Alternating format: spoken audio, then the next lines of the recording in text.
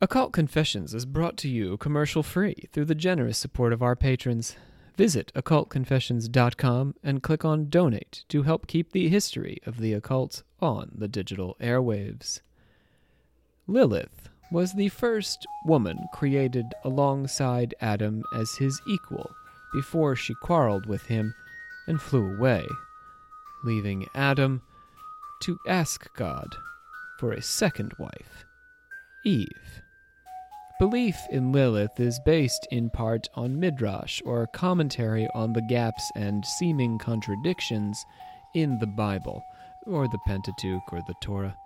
Genesis says that the first man and woman are created together as equals. And then, in the story of Eden, it says that God created Eve after Adam by forming her from his rib. Midrash resolves this contradiction by arguing that these are two different women, and the first one, created with Adam, was Lilith. Her legend also stems from stories of ancient demons, shaping contradictions in and around Lilith herself.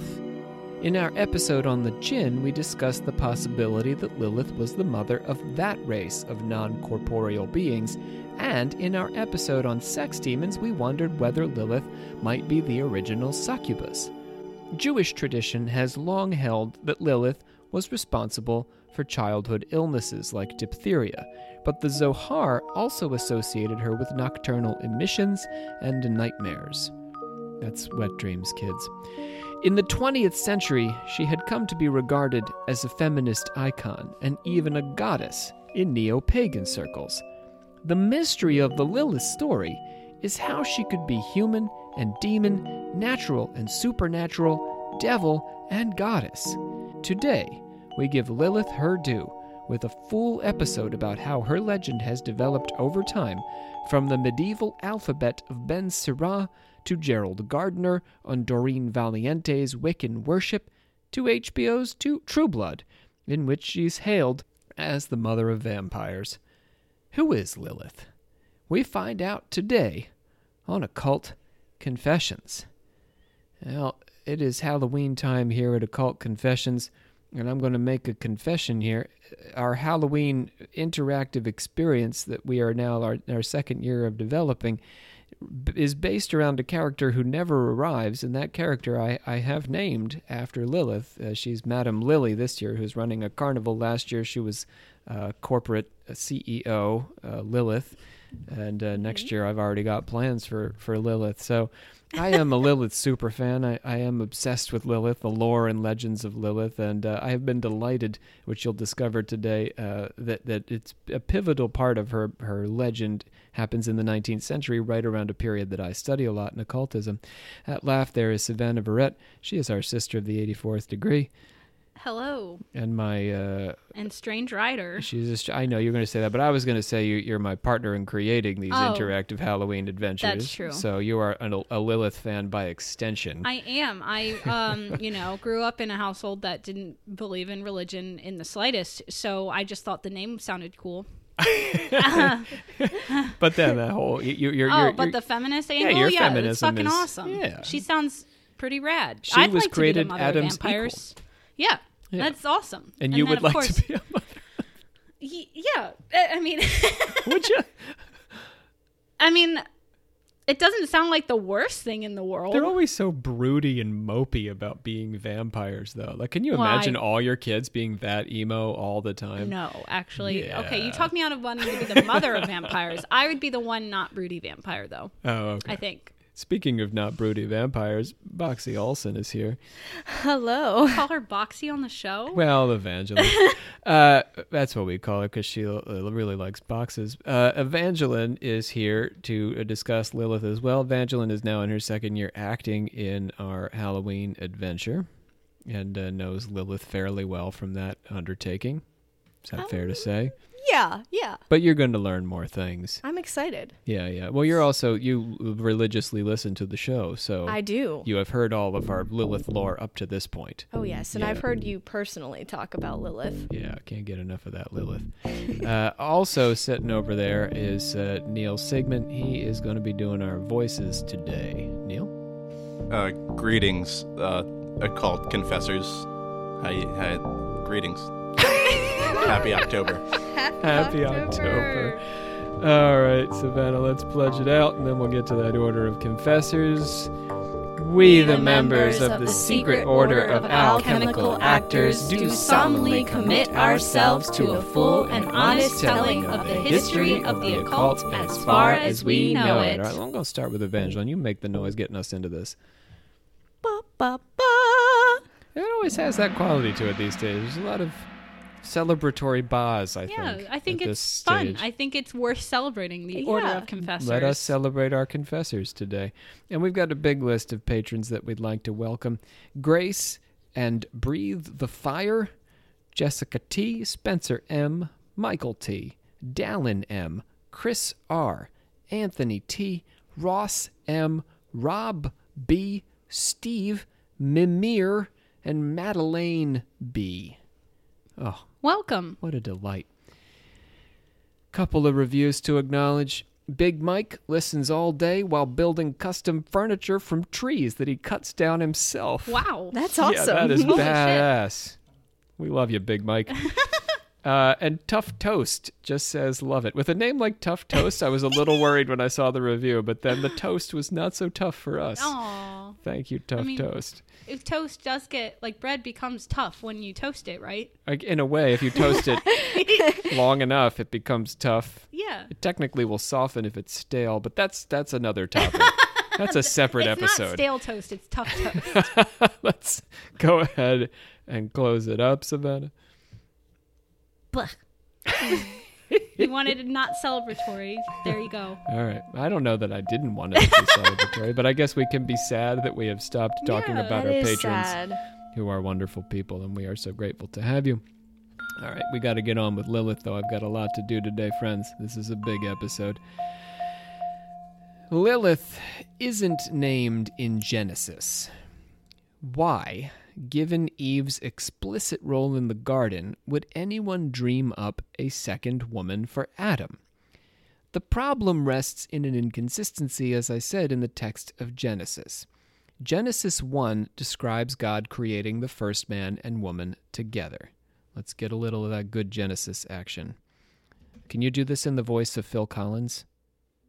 No, I'm kidding. Go ahead. Like Tarzan, Phil Collins? Yeah, he's the lead singer of the second iteration of Genesis, anyway. Go ahead. Then God said, "Let us make mankind in our image, in our likeness, so that they may rule over the fish in the sea and the birds in the sky, over the livestock and all the wild animals, and over all the creatures that move along the ground."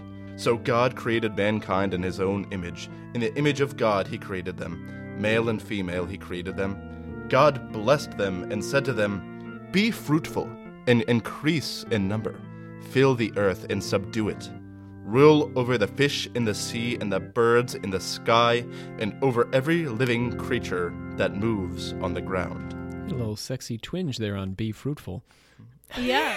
Well, he's reading between the lines. Well, yeah, Neil's yeah, good yeah. at that. Yeah, it's Neil's talent. Also, I don't feel like I have a lot of control over the birds in the sky and the fish in the sea. So, Well, you shouldn't have had that original sin then, Savannah. oh shit. Good point.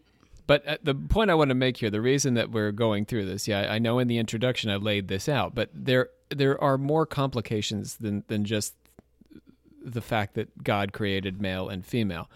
There is no temporal gap between the male and female in this passage. Temporal? Like in time. No time passes. God creates them male and female. It's not God creates a man, waits a little while, eventually the man gets lonely, he pulls out a rib, and then he creates a woman. God creates them male and female. God creates male and female together, blesses them together, gives them dominion over the beasts of the sea, air, and earth. The second book, focusing on the creation of Adam and then Eve, tells a different story. It directly contradicts this. God creates Adam on a barren earth, then plants the garden. God notices that Adam is alone, then creates the fish, birds, and ground-dwelling creatures after Adam to keep him company. In the second book, Adam named all the animals, didn't find any of them especially fit partners, and so then God created Eve, forming her from the man's rib. So do you see that what Neil just read says God creates them male and female, then God creates all that other stuff. Yeah. But if we look at the Adam story, God creates Adam, creates all that other stuff, then creates the female. And these both are law, so it has to be... These are law. You know what I mean? Yes, When you yeah. follow religion. But like this show, we're known for digging into religious texts, and particularly the Bible, and finding the contradictions. This is one that's baked right into the beginning. Okay. You can just say that, the initial paragraph didn't mean what it was saying, but it's hard to not read it as if the man and woman exist, and then God puts all these other things on And then earth. that's why people came up with Lilith. Because it's how the Jews tried to make sense of there being this discrepancy in the Pentateuch. This chronology and the question of the woman's creation are a direct contradiction, as we're saying, to the first book, in which God fills the sea, earth, and sky with animals on the 5th and 6th day, and gets around to creating the man and woman at the end of the 6th day, or at least after the land animals. The question of Adam searching for a friend is not a problem in the previous book, because Adam comes complete with a female partner, and both Adam and his partner are given dominion over the beasts, as opposed to the second book's contention that it was Adam alone. Furthermore, the woman in the second book is designated to be Adam's helper, suggesting a hierarchy that doesn't exist in the first book. Male and female, he created them. Not male, he created them, and then he created females to help the men. Mm-hmm. Do you see? Yes. Students of the ancient text in the first centuries of its circulation puzzled over this contradiction and concluded that the only way to reconcile the first and second books of Genesis was to make Eve Adam's second wife. So began the tradition that the woman in Book 1, created alongside the man as his equal, was not Eve, but Lilith.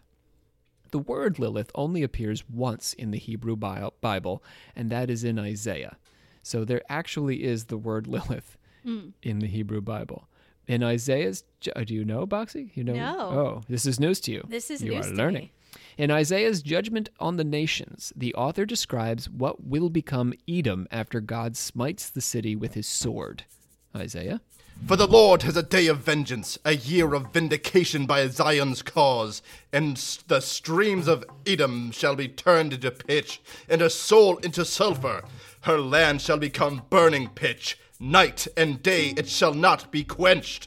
Its smoke shall go up forever. From generation to generation it shall lie waste. No one shall pass through it forever and ever. But the hawk and the hedgehog shall possess it, the owl and the raven shall live it. They shall name it no kingdom there. In all its princes shall be nothing. Thorns shall grow over its strongholds, nettles and thistles in its fortresses. It shall be the haunt of jackals, an abode for ostriches. Wildcats shall meet with hyenas. Goat demons shall call to each other.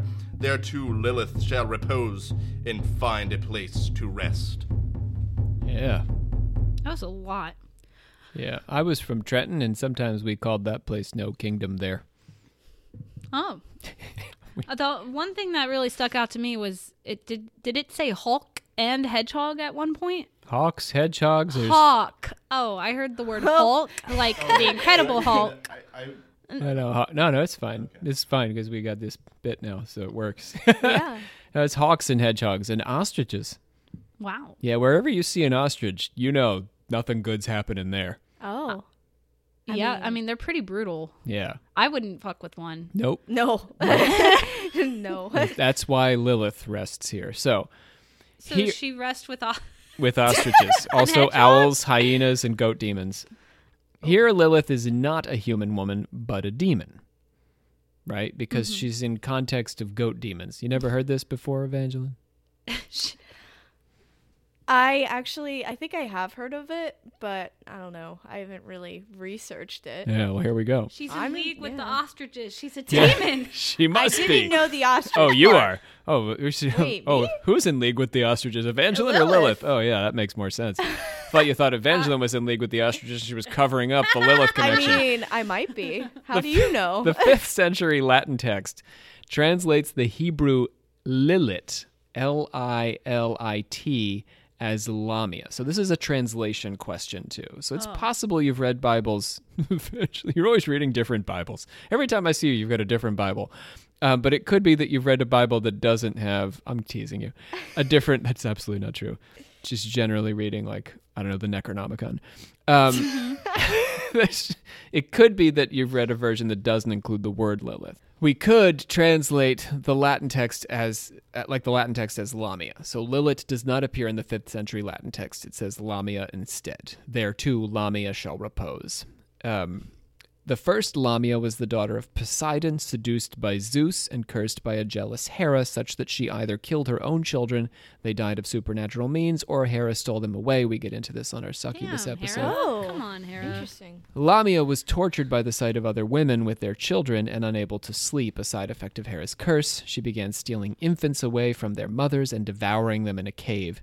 The horror of this cannibalistic infanticide transformed Lamia into a monster generally depicted as a kind of mermaid with the tail of a snake instead of a fish. It sounds kind of like La Lorena, no, the crying woman.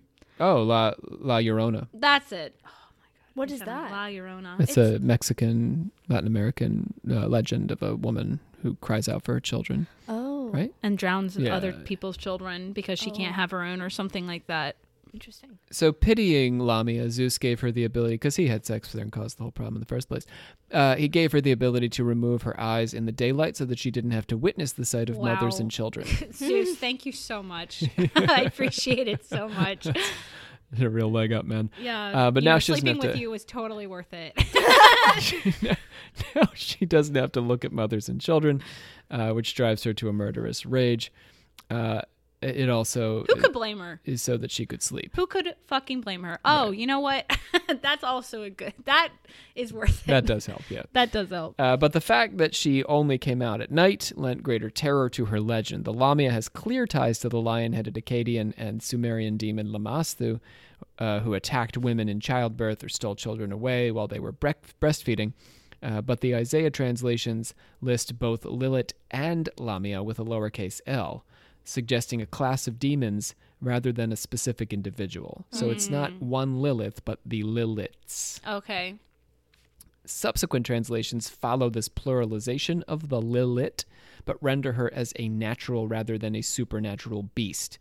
The King James Version, my personal favorite, although it's not always the most accurate, substitutes screech owls, which is a bit strange, given that owls are already mentioned in Isaiah's list. That is So, weird. Heard about hawks and Aren't owls. screech owls really tiny? Yeah, they're And the then they little come guys. back. Yeah, I so love owls. King James too.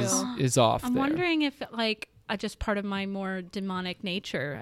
I feel like I'm constantly finding myself leaning more towards, like, demonic shit. And I love owls. And I've always loved owls. I guess I'm letting the mask slip a little bit. that I We did really have a like listener birds. on Instagram who sent us a whole bunch of messages about how owls are demons, and now we should like cover that or figure that out. Oh, wait, I'm down. why? I have an owl Why tattooed on owls?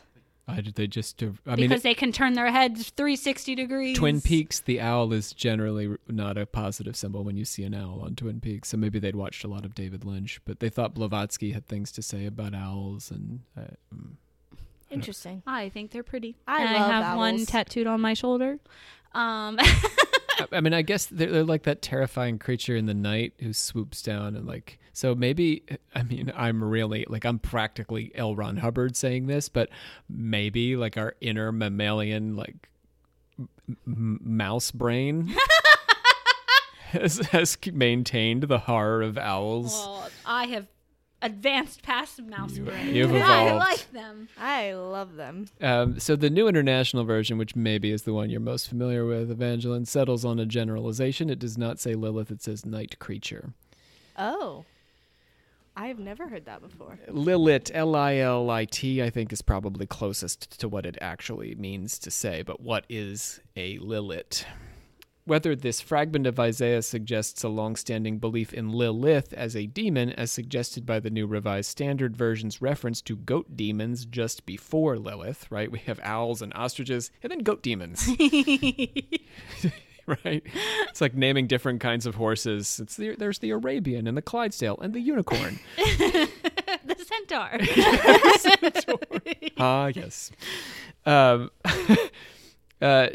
Or it's a collection of unclean animals, in which case the satyrs or goat demons are merely goats, is up to interpretation. So we can either regard Lilith as a perfectly natural, unclean animal, like a hawk, an owl, or an ostrich, or she could be supernatural, like a goat demon, an actual satyr. What does it mean to be unclean, though, for an animal? Well, you're Owls are pretty clean. You're too Rabies? Christian for your own good. From a religious standpoint, the unclean animal is an animal that would be forbidden to eat or interact with. Oh. Yeah, more Jewish concept. Oh, I see. Yeah. The Dead Sea Scrolls also reference Lilith in the Songs of the Sage in the Great Isaiah Scroll and supports a demonic hypothesis. The text dates to roughly the 1st century BCE and only exists in fragments. It describes a world filled with evil angels ruled by Belial. The reference to Lilith is in the context of an exorcism intended to frighten and terrify, along with Lilith, the destroying angels and spirits of bastards, demons, howlers, and desert dwellers. Wait, did you say she's banishing them? It's an exorcism of Lilith, to get her away from you, or you're being oh, tormented. She isn't the one. Yeah, Okay, I'm you're sorry. being tormented by Lilith and demons and bastards, and also people who live in the desert. They're all tormenting you. There's one. God damn it! I'm tired of sand being everywhere in my house. These desert dwellers just won't leave me alone. The camels won't shut up. It's so loud outside. Get out of here. That is so weird. What? I bet your mother didn't marry your father either. Huh? This is bastards, bastards. Here we and go. desert dwellers. These bastard desert dwellers with their sand. But is Lilith human, or is she a demon? That's the question we're trying to address now. The Alphabet of Ben Sirah, a medieval Jewish text that was written between the 8th and 11th centuries CE, argues that she was actually both. The text starts with a collection of Aramaic proverbs, tells the story of how awesome the author Ben Sirah was, and describes how Ben Sirah counseled King Nebuchadnezzar with stories including the story of Lilith.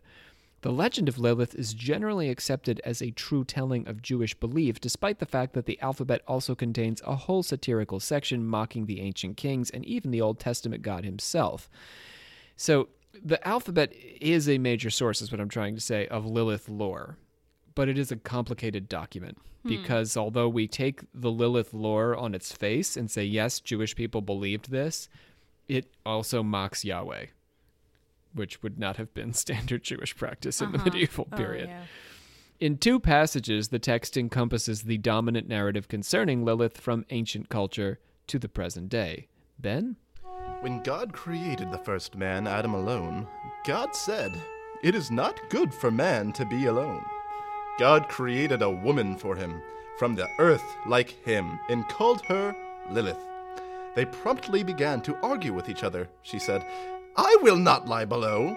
And he said, "I will not lie below, but above, since you are fit for being below, and I for being above." She said to him, "The 2 of us are equal, since we are both from the earth." And they would not listen to each other. Since Lilith saw, she uttered God's ineffable name and flew away into the air. Adam stood in prayer before his Maker and said, "Master of the universe, the woman you gave me fled from me." Imagine that, Adam. He goes whining to daddy. Like, Right. "Oh, Just wouldn't let her be on top. you can take turns. Right. Yeah. Why can't you do both? Yeah, right. I hear that. Sorry. I'm like, why are we stopping? Like, we are aren't you because gonna- I'm on the verge of giving personal details that nobody needs to know No, about. no. The Holy don't do that. Blessed One immediately dispatched the 3 angels, Senoi, Sansanoi, and Samangeloff. What? Sorry. That is, again, Sinoi, Sansanoi, and Samangeloff. Dispense these angels to go get Lilith. So Lilith utters God's ineffable name, which is like a magical incantation. To say God's secret name is to give you a magical ability, and she pops off. Oh, cool. So God runs and grabs these 3 angels, and he's like, can you go find her for me? But I thought he was supposed to know everything. Why didn't he know where she went? I figured she would say that. He did, but he just didn't feel like doing it himself. Oh, of course. Yeah. So God said, if she wants to return, well and good. And if not, she must accept that... Well and good. Fine. Great. If not, she must accept that 100 of her children will die every day. Whoa. Oh. How does she have 100 children Yeah. to die every day? That's a lot of children. That is. The angels pursued her and overtook her in the sea, in raging waters, the same waters in which the Egyptians would one day drown, and told her God's orders. And yet she did not want to return. They told her they would drown her in the sea, and she replied, leave me alone. I was only created in order to sicken babies. If they are boys, from birth to day 8, I will have power over them. If they are girls, from birth to day 20. A weird response. What? What? Can you say that again? Yeah. They What? said, we will drown you in the sea. And she said, leave me alone. I was only created in order to sicken babies, etc. And she describes an elaborate formula for how often she will sicken babies. Boys to age 8, girls, day 8, girls to day 20. So the first 8 days of an infant boy's life, the first 20 days of an infant girl's life, Lilith says she was created to haunt and otherwise torment these babies. What? Why? When they heard her reply, the angels pleaded with her to come back. She swore to them, in the name of the living God, that whenever she would see them, or their names, or their images, or an amulet, she would not overpower that baby, and she accepted that 100 of her children would die every day. Therefore, 100 of the demons die every day, and therefore we write the names of the 3 angels on amulets of young children. When Lilith sees them, she remembers her oath, and the child is protected and healed. So this is all very weird, right? Yeah. Yeah. Extremely weird segment of text. I wasn't expecting that. I will drown you. Well, I am here to sicken babies. To sicken them. Sicken them. Okay. Yes. Well, he got me there, said the angels. I don't. Yeah, and they're like, well, come back. Come back to the garden. That is neither here nor there. You have changed the subject on me. Back to the drowning. To a modern reader, as we're saying, this segment of text is full of narrative quirks and inconsistencies. Lilith uses the power of God to escape Adam, and yet when she refuses to acquiesce to God's command that she return to Adam, God does not threaten to take that power away. In fact, this human woman who was only able to fly away through her knowledge of God's secret name suddenly has a whole collection of supernatural powers. In contrast to a human woman, she is able to give birth to many babies in a day, more than 100, presumably, since 100 die every day. Also, these infants birthed of a human woman are demons. This is all just like in the text. How these infants are conceived and in such remarkable numbers is a question the alphabet fails to address, and so it maintains Lilith in an uncertain space somewhere between human and demon. Okay. Another important element of Lilith lore, alluded to in Isaiah, returns to the alphabet. Hearkening to the tradition of the Lamia, Lilith says, abandoning anything like conversational verisimilitude, I will drown you. I will sicken babies. That she was only created in order to sicken babies. This does not appear to be the case at the outset of the story, but the detail she provides about the lengths of time a Jewish mother should shield her babies with the names of the 3 angels reveals that this is just a way of shoehorning more folklore into the text, and a pretty ham-fisted way of doing it. Yeah, I don't know why she would believe that that's what she was created for. You have to imagine, like, the author of Ben Sirah is just sitting there, and he's like, okay, these are all my Lilith facts, and I got to get all these in to this paragraph. So the angels are like, I will drown you. And she's like, this is the lore involving me and babies. It's a complete non sequitur, but the story within a story surfaces in the alphabet as a response to Nebuchadnezzar. So let us remember, this is Ben Sirah telling a story to Nebuchadnezzar. It's sort of like the 1001 Nights where Scheherazade is telling the king stories. Or whatever, like the freaking Canterbury Tales, it's all these different things, right? Mm-hmm. It's got that metatext thing going on. The story within a story surfaces in the alphabet as a response to Nebuchadnezzar asking about the names of the angels Ben Sira has inscribed on an amulet, those names being Sanoi, Sansanoi, and Samanjalof. In this way, the alphabet attempts to capture all the lore surrounding Lilith, or at least what the average person should know in a couple of passages. Sometimes, as Ben Sira tells the king, the angels named would be listed on an amulet used to protect birthing mothers and infant children. Sanoi is sometimes regarded as an angel of healing. But some scholars believe the repetition of the S, which appears in other similar listings of angels, intentionally created a whispering sound that felt as though it was warding off evil in its pronunciation. Might have just been something you uttered to feel like you were warding off evil forces. That sounds like a snake. Apparently, demons don't like them, except for that one in yeah, the garden. Except for one. Human women like them. Ah. Yes. I mean, snakes are pretty cool. Snakes get a bad rap. You both are snake people. Snakes and owls. I don't think they may be enemies. Snakes and owls? It doesn't seem like they would get along. One is in the sky, one is on the ground. What is there to fight I don't about? know. Well, like eagles will swoop down, right, and pick up a snake. I mean, sure. I don't know Owls if gotta an owl eat. did. Snakes gotta eat. Yeah, They both eat mice. Yeah. All right, so that maybe they're on the same team. They have equal ground. Lilith's association with demons and infanticide contrasts her with Eve, the mother of humanity. There appears to be a simple and straightforward distinction in the lore, except that, as scholar Wojciech Kosior points out, there isn't. The Genesis Rabbah relates that Eve was also a mother of demons. What? Yep. Hold on, I'm so confused. They're just women. They can't exist ever without being mothers of demons. Right, you guys just can't stop mothering demons. I'm always saying that. That's a lot of demon babies. It's fun though. It is fun to have a bunch of demon babies around. Now you're just feeding the legend now. I'll fucking feed it then. If they're gonna make me a demon mother, then fuck it. That's what I am. If you're gonna be a mother, might as well be a demon mother. Tell me about Rabbi Simon, please, Neil. For Rabbi Simon said, throughout the entire 130 years during which Adam held aloof from Eve and male demons were made ardent by her and she bore, while the female demons were inflamed by Adam and they bore, as it is written, if he commit iniquity, I will chasten him with the rod of men, and with the afflictions of children of men. Adam, which means the children of the first man.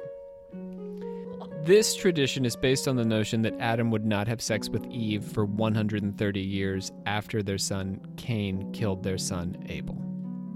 Oh. Bear in mind, Okay, but- Adam and Eve are supposed to have lived for 900 years plus. Oh. So for 130 years, they had no sex after Cain killed Abel. Wow. Yeah, because they were sad about it. They didn't want any more child killings happening. Yep. Okay. But during that 130 years, says this tradition, Eve bore children by the demons, and those children were demons. But Adam So also they weren't having fathered sex with demons. each other, but they were having sex with demons? demons, yeah. Oh, That sounds worse. wait. How old were they until? 130. Oh, jeez. 131. So they had children late, like actual children with each other. I mean, they're going to live to 900 years, Boxy, so I don't really know how to say when is late. Yeah, that feels like an appropriate amount of time. Yeah, they're Wait. like 13, give or take. Well, I didn't know how Sort of old young, they really. were. You got plenty of time to get around to kids at 13. They were 13 years old when Well, if they... you figure they lived to 900, 130 years is sort of like being 13. Oh. I guess I Yeah. didn't realize that they were that old in the first place. Yeah, that's significant lore, man. Well, I don't know the lore, apparently. Now you do. So, what were we talking about? Fuck if I know. Is it Eve or Lilith who is the mother of demons? Okay. While Lilith is exclusively a mother of demons, Eve is both a mother of demons and a mother of humans. But that doesn't necessarily mean it's better to be Eve than Lilith. Lilith, after all, is only guilty of refusing to submit to her husband. Eve is guilty, at least in part, of leading all humankind into original sin. Who would you want to be? Wait, I have a question though. Yes. If Eve is birthing demons, they would be half human, right? Half human, half demon. Oh, okay. Yeah. So they're like, is the correct term Nephilim? Oh, not necessarily. No? It's conceivable. That's what I've heard, but I don't know. Well, the word Nephilim is an uncertain term, so what exactly it refers to, it varies substantially. Yeah. Like Yes. Lilith. Correct. Yeah. That's how it gets an episode. There we go. Right. But for Enoch, the Nephilim were conceivably giants who were the children of human women and fallen angels, yes. Okay. I just wanted to clarify. That is one way of thinking about it. One way. Yeah. I mean, there's multiple ways to think of all of this. Because we so, don't know what the Nephilim are, yeah. Yeah. Yeah. What were we talking about? Who would you rather be? Who would you rather be? Would you have an answer now, Savannah? Oh, I mean, absolutely Lilith. Yeah, you gotta go because, with like, Lilith. Yeah. I mean, You just wouldn't. honestly, Eve was looking for a way out too. That's why she ate the apple. Yeah, but she went the so- long way. Yeah, No, yeah, she took the hard road. she did. I don't know though. Would you want to be Lilith if you've had like having more than 100 children a day? That sounds like a lot of work. I honestly don't buy that that's happening. So. I reject that part of Lilith. Not canon. Yeah, it's not in my head canon for Lilith. So Fair. Further confusing them is the commentary of the Jewish mystical Zohar, which argues that Lilith came to Adam during his 130-year separation from Eve and bore children by him. with Lilith, Yes, because remember he he came was crawling back. well, somebody crawled. Yeah, I'm gonna imagine that Lilith still needed to be on top. So yeah, I think Adam came Yeah. around to Yeah, that. It was I was about definitely to Adam. say. It was not Lilith. What in the hell? Eve and Lilith are not as distinct as they might seem. Except that, well, I mean, here we are, right? If they're both having sex with Adam. Right. That just makes every woman the same. Whoever has sex with Adam. No. The problem here is that Eve maintained her humanity in a fundamental way in the lore that Lilith didn't or didn't seem to in the alphabet of Ben Sirah. Lilith began as a human, became a kind of magician when she uttered God's name and flew away, and then became something non-human or superhuman. Lilith was endowed with the ability to birth hundreds of demons in a day, afflict children the world over throughout time, and apparently far outlive Adam and Eve. We have to remember the amulets are used to ward her off today. So she's still got to be around. There is a dissonance between the human Lilith and the non-human afflicting demon Lilith. As human, Lilith is composed of different stuff, namely material stuff, unlike a demon, which is a non-physical thing or of pure spirit. The Zohar further points this contradiction when it labels Lilith the female counterpart of Lucifer, the body to Lucifer's spirit. This is very common when we think about Earth Mother and God the Father. God the Father exists in the air and is pure spirit. Earth, the Mother, is the material world, and Okay. the combination of them is humanity. But this is Lucifer and Lilith. Lilith is the body, and Lucifer is the immaterial flame. Okay. Oh, I see. You got see. me? I shipped it. Yeah.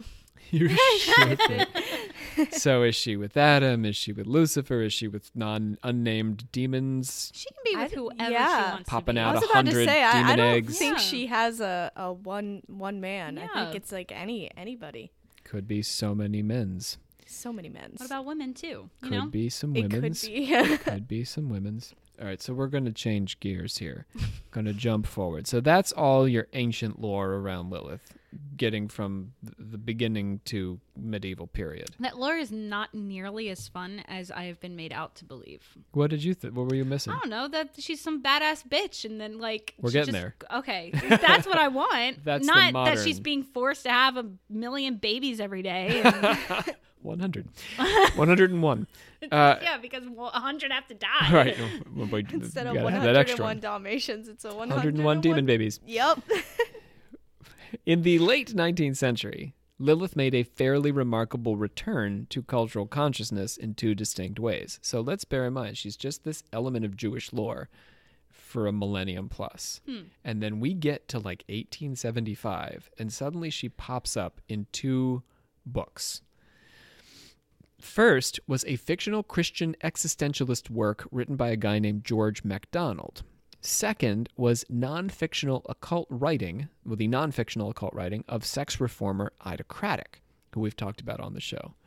Both writers tried in different ways to revive the image of Lilith. In his novel, Lilith, a Romance, which is a very restrained title for the 19th century. Thank you, George MacDonald. Although I do love long titles. Lilith, a romance. You do love long titles. Love them. So I'm almost amazed. But this was the late 19th century, so the titles had started to shrink. This text was printed first in 1895, so it's the 1890s, just about the turn of the century. MacDonald created a whole separate universe for Lilith to rule over. MacDonald is often credited with inventing fantasy fiction. Did you know this? No. And his influence on notable authors for children and adults is very clear if you read any of him. It's cool. The theme of stepping into another world is central, for example, to Lewis Carroll's Alice stories, J.M. Barrie's Peter Pan, L. Frank Baum's Oz Adventures, G.K. Chesterton, C.S. Lewis, and J.R.R. Tolkien, among many others who also name-checked MacDonald as an inspiration of theirs. So Lilith has this other world that we can step into. In addition to being a pioneering fantasy writer, MacDonald was a Congregationalist minister, but his Christianity was not suffocating in the way it informed his writing, in my opinion. MacDonald is often aligned with the Christian existentialists, giving his work a philosophical depth that strayed far enough from doctrine to allow his readers room for spiritual roaming in his work. I say this as a person who read his book and liked it and found it spiritually there was space for me in there, and there's not generally space for me in a Congregationalist church. But there is, I think, in the way he writes about things. I love Christian existentialism too. I'm a big fan. Like Alice, MacDonald's narrator, Mr. Vane, finds his way into Lilith's universe by stepping through a mirror, drawn through the portal by an animal. In this case, a raven who calls himself simply Mr. Raven, right? Lewis Carroll, Alice follows. I was about to say this sounds just like Alice in Wonderland. Yeah, I mean, we follow the rabbit down the rabbit hole in one Alice story. In another Alice story, she steps through the mirror. But you sort of combine them in MacDonald. Vane's name is Dickensian, but not in the sense that he is vain. Rather, he's inclined to do things in vain and is blown around by the other characters in the story, sort of like a weather vane. This is my reading anyway. This is all my reading of this book, because it's a I don't know how to say this, but you should read it. Everyone, you should read it. Lilith, a Romance, and sort of come to your own conclusions, because the symbols are not wildly fixed. They can be very suggestive, but what exactly he's saying is open to some interpretation. Mr. Raven guides the newcomer to his cottage, where his wife attends an impossibly large collection of beds arranged in aisles. On these beds, people sleep, but Mr. Vane suspects these people are dead. Raven invites him to go ahead and have a nap on the couch, but Vane resists, and the Raven tosses him out of his cottage. Vane ends up passing back through the mirror into his own study. A week later, the Raven comes back, having decided to look past Vane's previous mistake in the cottage of the dead, and asks Vane to rejoin him on the other side of the mirror. Rather than go to the cottage, Vane begins to explore this new world. As he wanders, he encounters a strange woman. She is the wicked princess of this land, but he is not aware of it. She was beautiful, but with such a pride at once and misery on her countenance that I could hardly believe what yet I saw. Up and down she walked, vainly endeavoring to lay hold of the mist and wrap it around her. The eyes in the beautiful face were dead, and on her left side was a dark spot against which she would now and then press her hand, as if to stifle pain or sickness. Suddenly pressing both hands on her heart, she fell to the ground, and the mist rose from her and melted in the air. I ran to her, but she began to writhe in such torture that I stood aghast. A moment more and her legs, hurrying from her body, sped away like serpents. Then something flew up from her like a bat, and when I looked again, she was gone. The ground rose like the sea in a storm. Terror laid hold upon me. I turned to the hills, and I ran. He comes across a group of feral children who are... Yeah, it's pretty badass. This is awesome. Sounds awesome. He comes across a group of feral children who are oppressed by a group of giants who eat foul food. The children hope the narrator will rescue them from the giants, who are only slightly taller than the narrator. For they hate every living thing but themselves, not that they are much alive either. The children arrive mysteriously in the woods, but they are not the children of the giants. They are abandoned to their own devices. In fact, the giants come from the children. If a little one doesn't care, he grows up greedy, and then lazy, and then big, and then stupid, and then bad. So if the children are greedy little children, they turn into giants like overnight. And then they become their own tormentors. Interesting. This formula is interesting and lays out the Savannah says and lays out the path for how spiritual purity or purpose are lost. Greed and laziness lead to physical and mental deterioration. When humans consume in a way that causes consumption to become their greatest and then their sole ambition, they lose interest in all other pursuits, to take pleasure in living and to care for the vulnerable. By contrast, care and vulnerability itself are keys to holding our spiritual youth. So we have to keep ourselves vulnerable. This is how I'm reading this. We have to keep ourselves vulnerable and keep ourselves in a relationship of care with others in order to avoid becoming greedy, self-involved giants who eat foul food. What is foul food? Like McDonald's. Okay. The children... Maybe I have to bleep that. The children tell Vane... Well, I was just thinking that if it was kids and they're like, oh, they're eating foul food, I'm like, does that mean they're like eating broccoli? Yeah. Picturing like a Domino's pizza. The children tell Vane... I'd rather eat the box. The children tell Vane the story of a wicked princess who hates children and rules a faraway land. Remember that woman we just talked about? They call her the Cat Woman. Oh. Yeah. So an inspiration for Batman as well. Vane is tired of being beaten and threatened by the giants, who constantly beat and threaten him, and so he sets off to search for this princess, believing that he can help the children by freeing them of their fear of her. He soon meets the Catwoman, who discovers him asleep and watches over him to keep the creatures away who might disturb him, a distinctly non-evil thing to do. Yeah, unless she wanted to kill him herself. She lives in a cottage in the moon and leads him there. The Catwoman, whose name happens to be Mara, never faces Vane the entire time they're together, and he has no idea what her face looks like. She tells him the strange story of a princess in the city of Bulika, who came from Vane's world and taught the people how to mine for opal, then turned on them when they killed a serpent. She gathered all the water of the land in an egg, except that she could only hold half in her lap, and the other half fled underground, leaving the land completely dry. As it turns out, the Catwoman is not the evil princess, is not the same person as the princess, in fact, who so terrifies the children. It's this woman who has stolen the water from the land and who wanted the people to mine for opal. That's, okay. I mean, you can see where we're going with Lilith, a romance. Yeah. Can you, Savannah? You'll see. That was a lot. Yeah, I'm a little lost. MacDonald does this intentionally, I think, because he introduces these characters and then like the children are afraid of a woman and she's the Catwoman, but the Catwoman is the princess, but then the Catwoman isn't actually the princess. They're separate people. The children are just confused. So we sort of follow these unreliable sources as we work our way toward meeting the princess, the Wizard of Oz. You see what I mean? Who is Lilith. Who will be Lilith, yeah. Okay. Vane sets off again in search of the princess. Next, he finds a naked woman, cold and emaciated, laying on the ground and tries to revive her with grapes and then his body heat. He's unsuccessful at first, but by bathing her in hot springs, he gradually brings her back to life. Curiously, a white leech visits him in the night and sucks his blood. One morning, the woman, no longer emaciated, suddenly wakes up and tells him she has cast off the leech who has been attacking him, but she is not happy that he has revived her. She theoretically wanted to just be left to die. Oh. She rushes away from him and he pursues her, but she strikes him down, casts off the rough clothing he made for her, and disappears. At the same moment, 2 leopards flash through the scene and the narrator pursues them. We learn later that the leopards are the Catwoman, Mara, and the princess herself, who was the emaciated woman.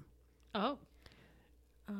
I want to pause here to make a note of a thing that I'm doing a conference presentation on this book next month, and I think it's significant how naked the Lilith character is. Like, she's frequently naked. He also... Even though she's emaciated, he he tries to rescue her with his body heat. There's a lot of sexual undertones to the Princess Lilith character, particularly for a Victorian audience who are not used to hearing people described as being naked. There's a lot of implied nudity for her.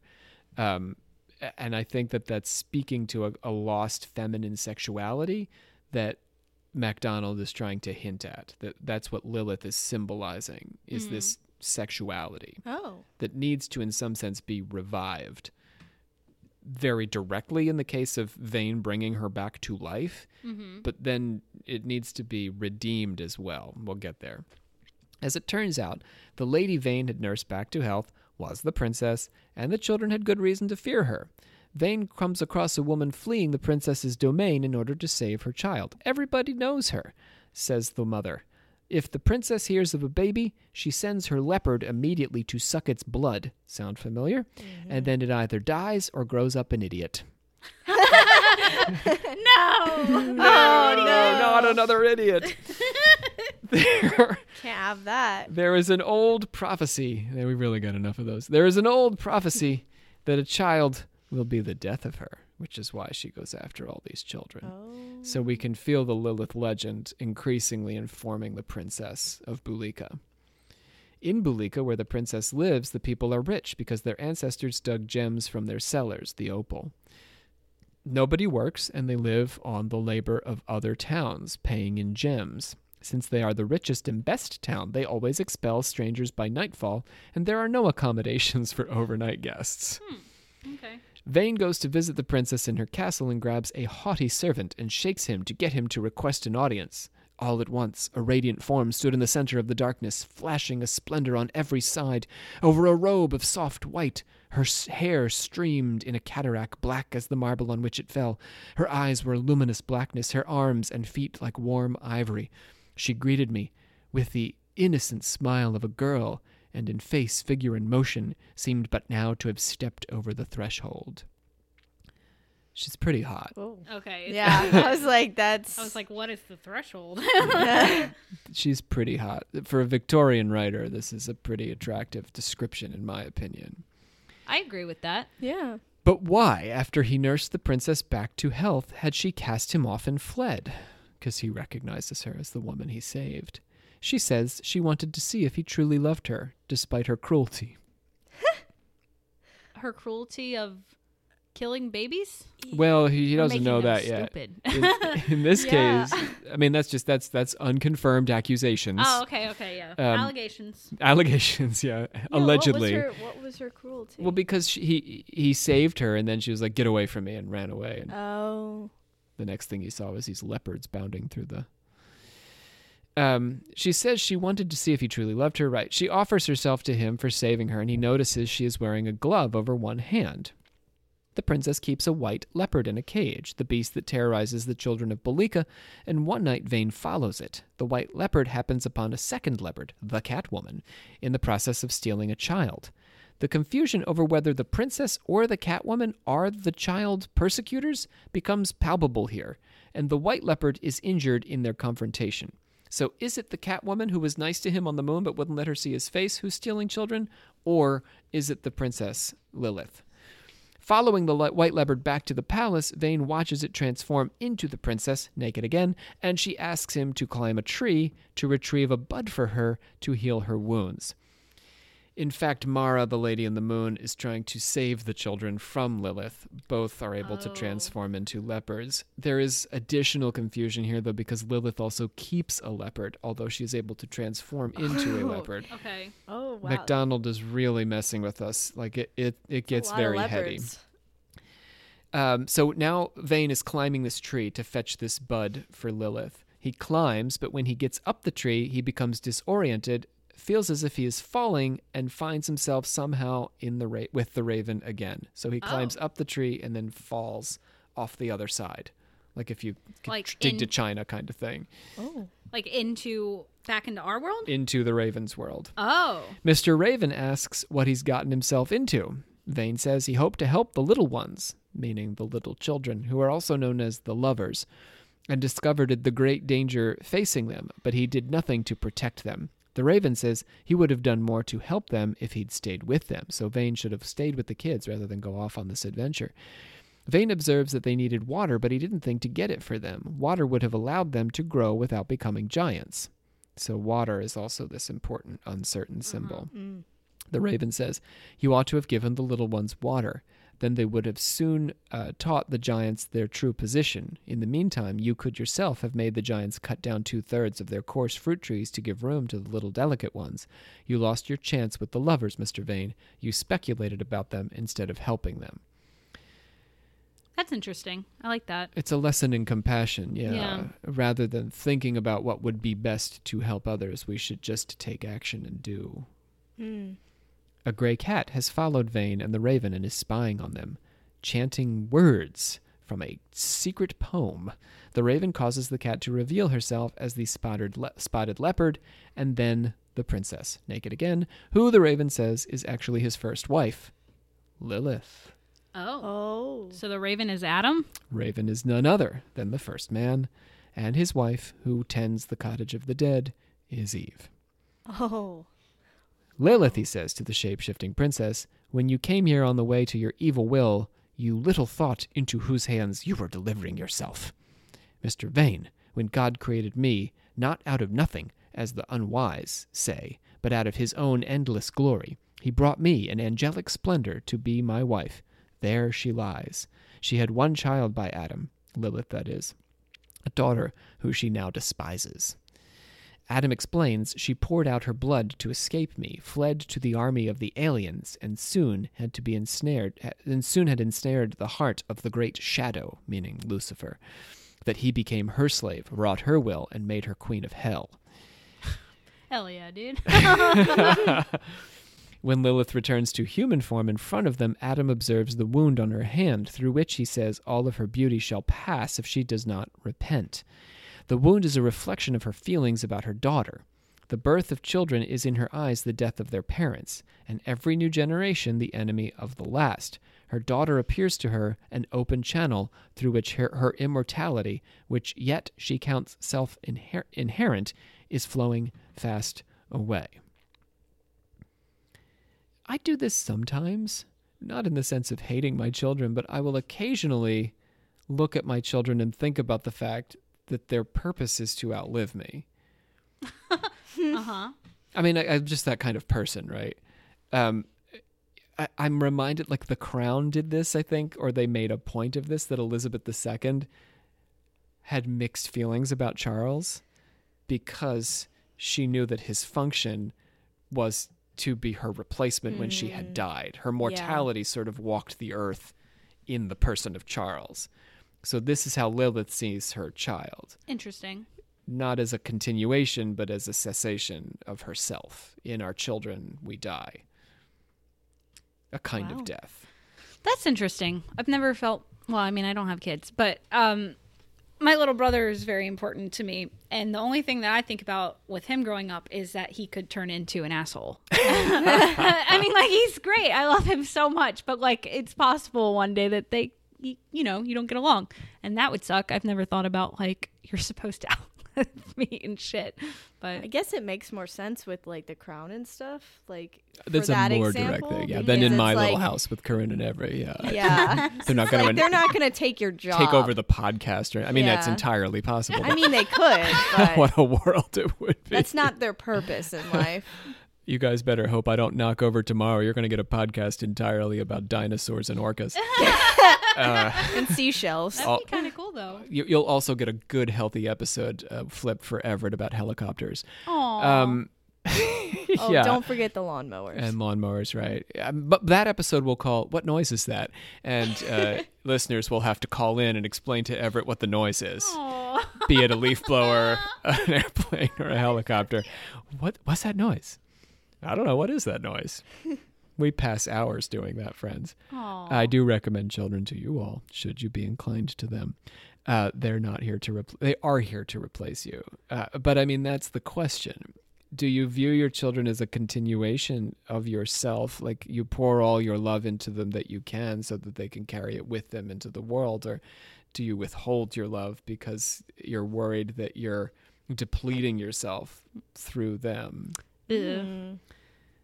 That That's gives dark. me the ick. Yeah. Well, when Francis, the Pope of the Catholic people, I think he said that people who don't have children are selfish. In some sense, he may be suggesting something like this. It is a lot of work to raise children, and it's a lot more work to raise them properly. And it stresses you out, and it takes a lot of your energy and time. I think Francis is suggesting people who don't have children are, in some sense, eschewing that responsibility in some way. It's a complicated thing to say, don't get me wrong. But here, I guess, maybe is another way of trying to make sense of what MacDonald is saying here. Yeah. I don't know. I'm Yeah, just trying to it's think. a complex Yeah, question. I've never Yeah. thought about it It's like a complex question. Because there's kind of this new push where it's like being selfish isn't as bad as people make it out to be. There's a certain amount of selfishness that you should have for yourself. And I think maybe that's what he's getting at. And I think people find it offensive because they're like, yeah, because I'm caring about myself. Like, there's no one else that will look out for me other than me. So, like, if I can't handle having a kid, then fuck you. I shouldn't have to have a kid. Well, you still have to take care of yourself when you have kids. Yeah. No, and that too. Yeah. And I can barely take care of myself. Yeah, Yeah. if you can't take care of yourself, you can't take care of kids. Well, because you're modeling how they're supposed to take care of themselves. So if you're a wreck and falling apart all Exactly. the time, then Yeah. So it's like, and I think that's where it gets turned on its head too. And it's like, well, you are selfish for having children because you're like, you want this perfect little clone of you, but you can't even handle yourself and blah. It's like, but yeah, it is a complicated topic, but yeah, I don't think people who have children are necessarily selfless for that choice. No.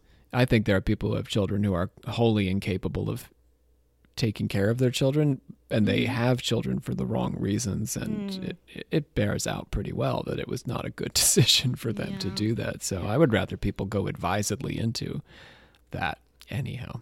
This is a very philosophical conversation Yeah. in the middle of Lilith. she's a philosophical person, apparently. Yeah. As it turns out, the leader of the little ones, their oldest member, Lona, is Lilith's daughter. So Lilith's daughter is the general of the children. Of the Lost Boys. Yeah, she's older though. Like she's probably like 18 or 19, as Okay. opposed to all the other Lost Boys are generally small. They range in age, Okay. sort of like the Lost Boys. So she's Peter Pan. Lilith's daughter is Peter Pan. Yeah, I guess. And Lilith was using Vane to find her way to the little ones, Oh, because these are all the children who have escaped Lilith's wrath. interesting. The reason they're dropped in the woods is to escape Lilith, Oh, you see. okay. Unfortunately for her, the raven caught her, and now Vane must go to his wife in his cottage, Eve, that is, to learn how to proceed. In this way, MacDonald explores the Christian existentialist theme of facing the abyss of uncertainty, namely death, in order to discover some deeper secret meaning. So he's got to go to the cottage of death. But Vane fails. Oh, He fails this test in the first pages of the book when he won't lay down in the cottage among the dead. And then he fails again when he won't return to the cottage. Lilith becomes the natural extension of this resistance by stealing life in two distinct forms. First, she drains the water from the land she inhabits. Rather than embrace death, she's literally draining away the life in the earth. interesting. And second, she drains the blood from the children of that land. For MacDonald, Lilith's legendary hatred of children is not about jealousy of Eve, but rather fear of being replaced by the next generation. The act of raising children is a profound act of faith, but only if, unlike Lilith and the people of Belika, we raise them to do more and be more than we are. Lilith staves off death to an unnatural degree to humanity's detriment. When the raven instructs Vane to go back to Eve in the cottage of the dead, this is an opportunity for Vane to remedy his initial mistake, but he screws it up again. Instead, he hops on the horse Adam has gifted him and he gave him a horse, by the way, and returns to the little ones. So Adam's like, take this horse and go to my wife in the cottage of the dead and face death, and we will deal with Lilith, and all will be well. And Vane is like, okay, I'm just going to go this way instead. I really don't want to lie down next to a corpse. No, I'd rather go hang out with those kids again.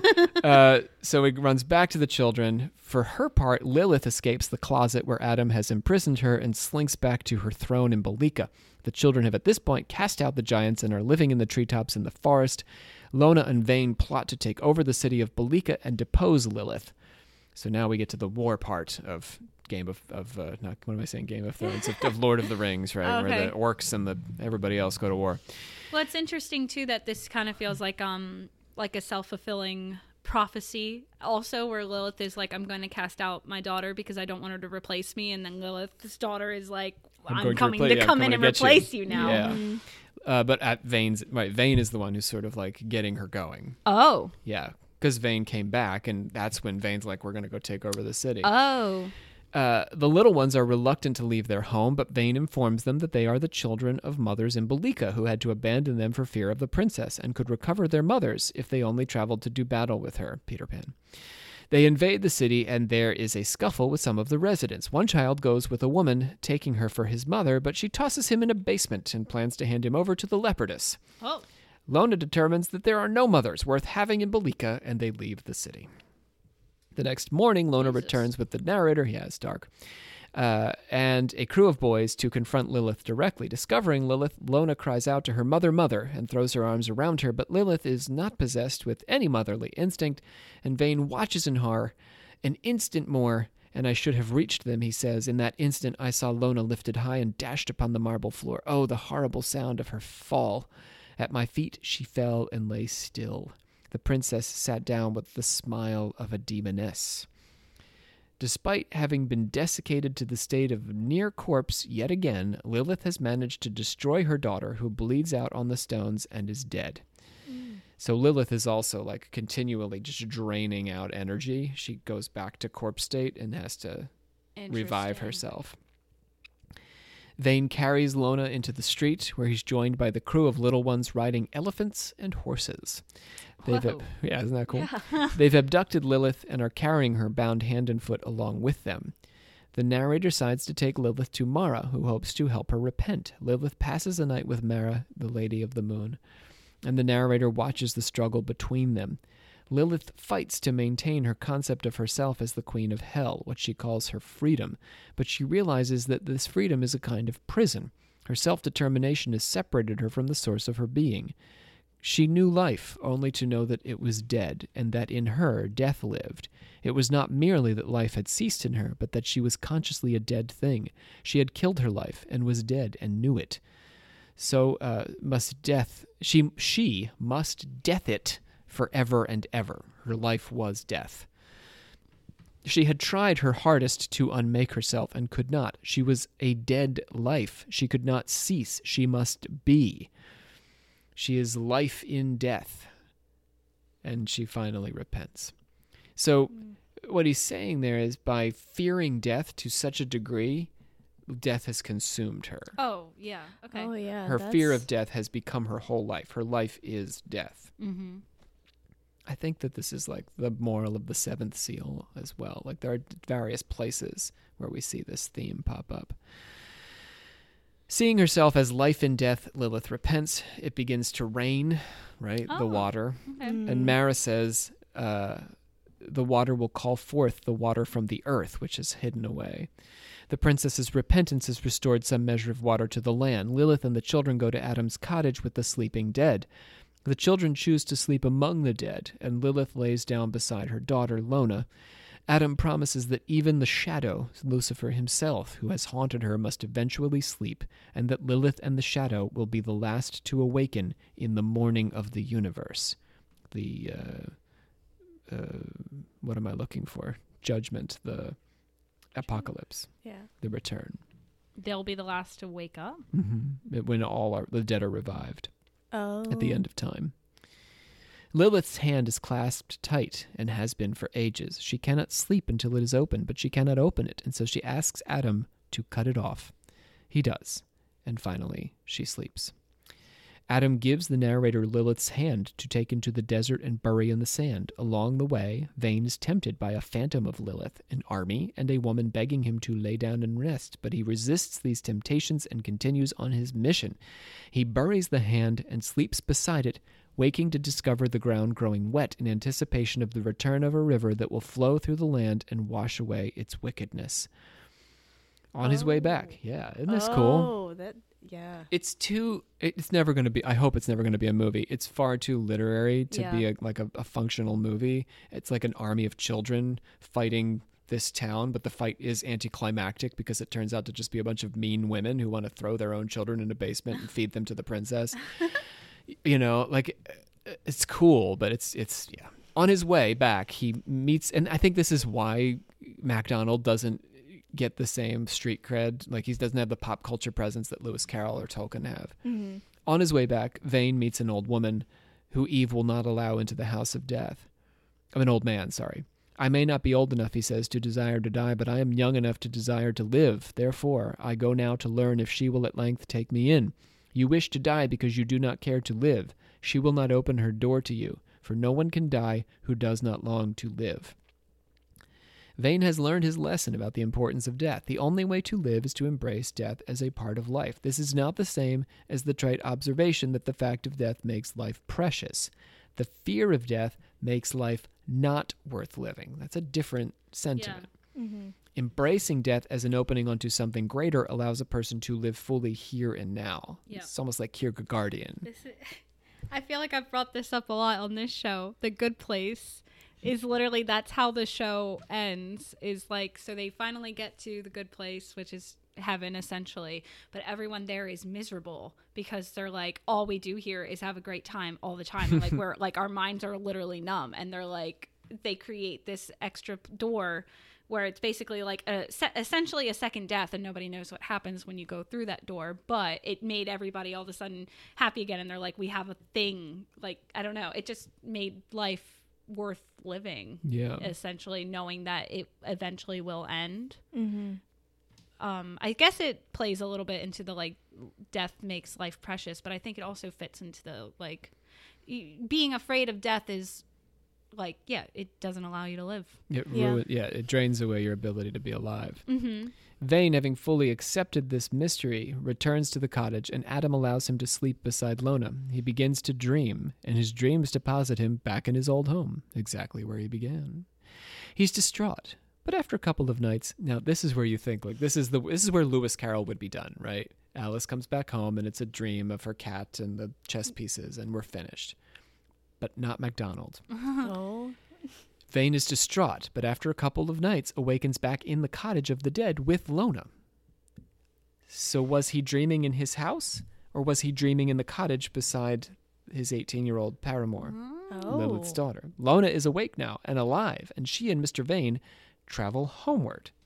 The land has been revived by the return of the river. An angel guides him to a mountainside, and he begins to climb. A hand, warm and strong, laid hold of mine and drew me to a little door with a golden lock. The door opened. The hand let mine go and pushed me gently through. I turned quickly and saw the board of a large book in the act of closing behind me. I stood alone in my library. He sees himself as a character in a book. And closes weird. Yeah. What? I want to read this book now. It's pretty badass. That's awesome. Take some patience. 1895. Oof. Vane's uncertainty about the boundary between dream and reality mirrors his uncertainty about the difference between life and death, and echoes back to the ancient Taoism of Chung Tzu, who wondered if he dreamed a butterfly or was a thing in a butterfly's dream. In seeing the book closing on him, Vane realizes the actual truth that he is a character in a novel, which casts him back to his starting place where another reader might see him through the same journey all over again. Vane asks, can it be that last waking also was in the dream, that I am still in the chamber of death, asleep and dreaming, not yet ripe enough to wake? Or can it be that I did not go to sleep outright and heartily, and so have come awake too soon? If that waking was itself but a dream, surely it was a dream of a better waking yet to come, and I have not been the sport of a false vision.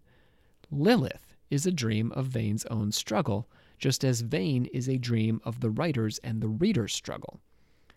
right? Mm-hmm. Vane dreams Lilith. Yeah. She is the queen of this dreamland.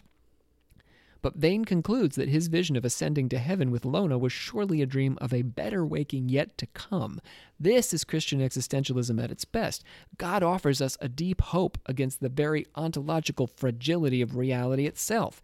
If Mr. Vane's greatest concern is that his life might be lived in vain, that he is a random accident born on a rock floating arbitrarily in a vast and careless cosmos, only faith in the existence of a greater mystery and a higher truth is necessary to breathe meaning back into his life and ours.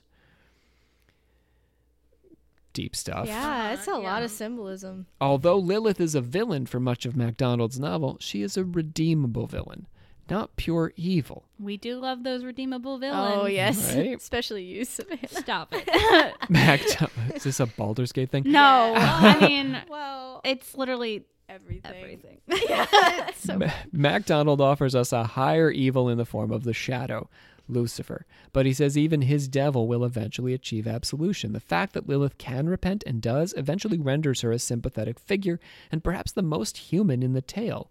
Adam and Eve have achieved some secret occult knowledge that Vane and the reader are not privy to. Lilith, by contrast, continues to struggle with her imperfections and inconsistencies on the road to redemption. The novel hinges on Lilith's choice to sacrifice the power she has wrested and give herself over to forces she does not understand. The fact that she makes that choice not only redeems MacDonald's specific version of the character, but the larger mythic figure.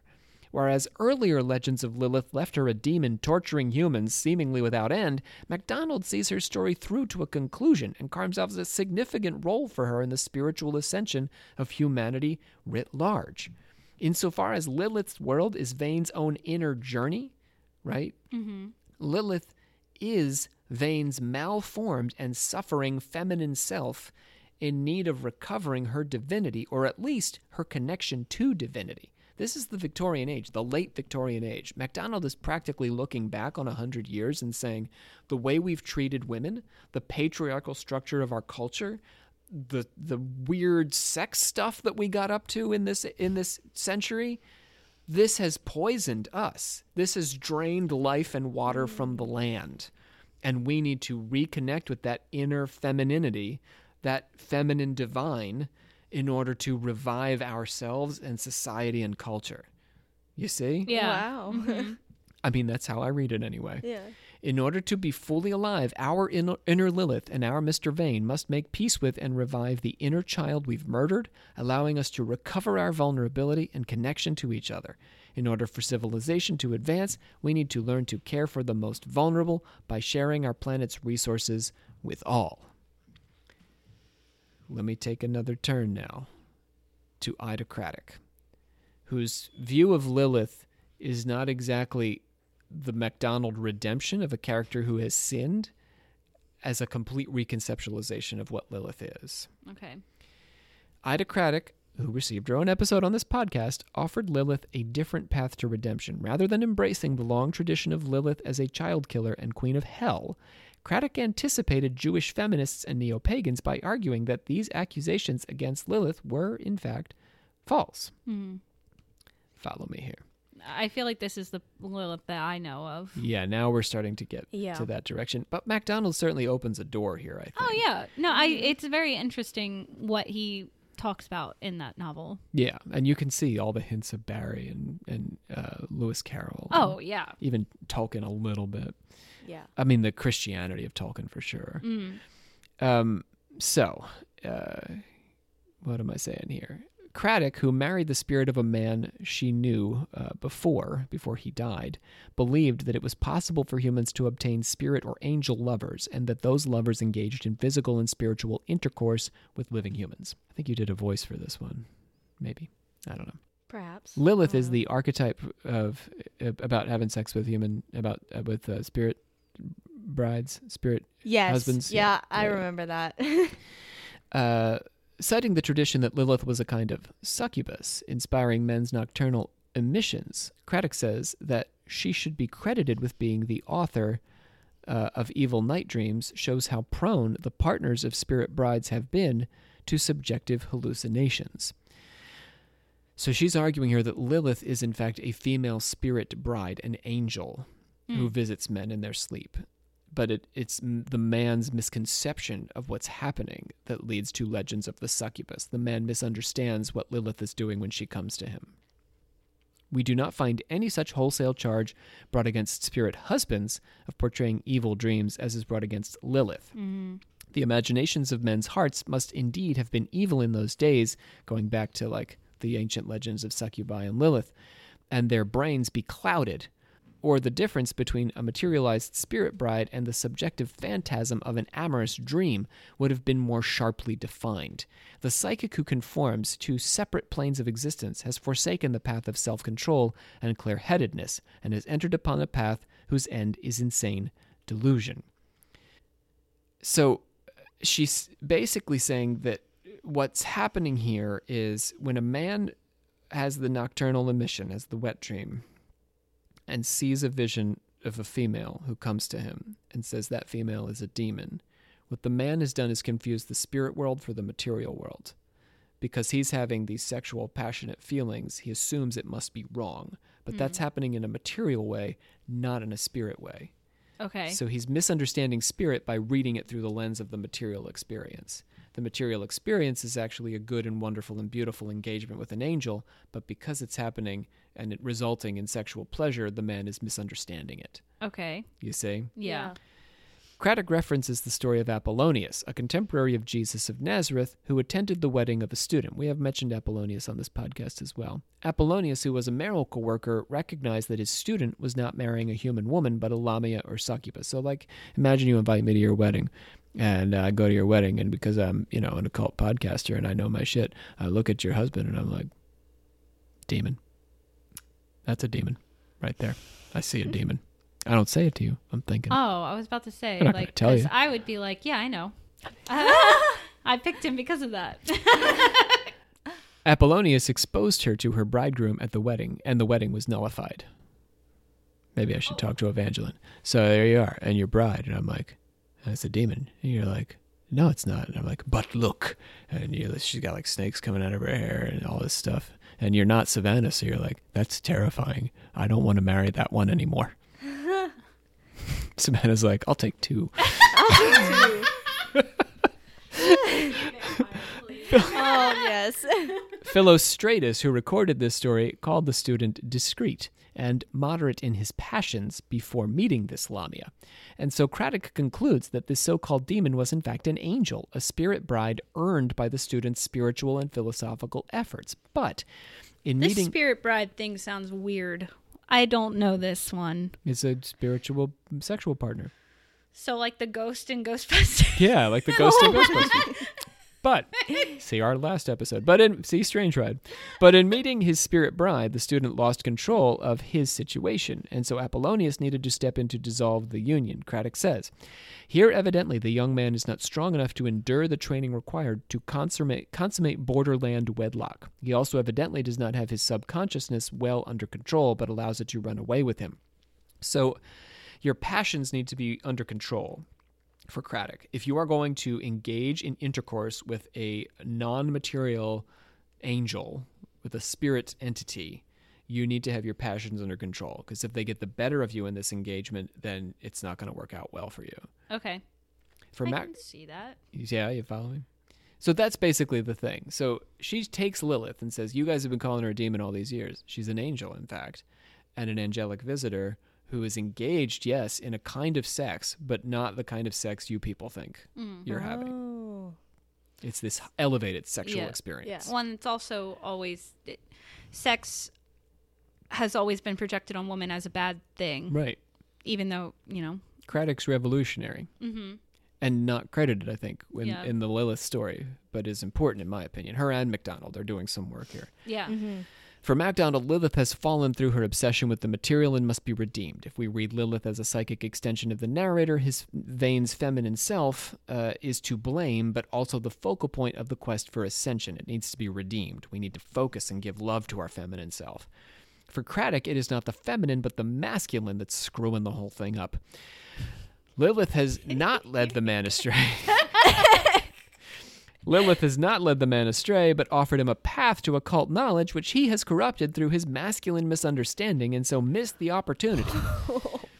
In both cases, it's the spiritualization of the feminine that is the key to enlightenment. This was, by the way, a point made by the Rosicrucians centuries earlier, but lost to the Victorians.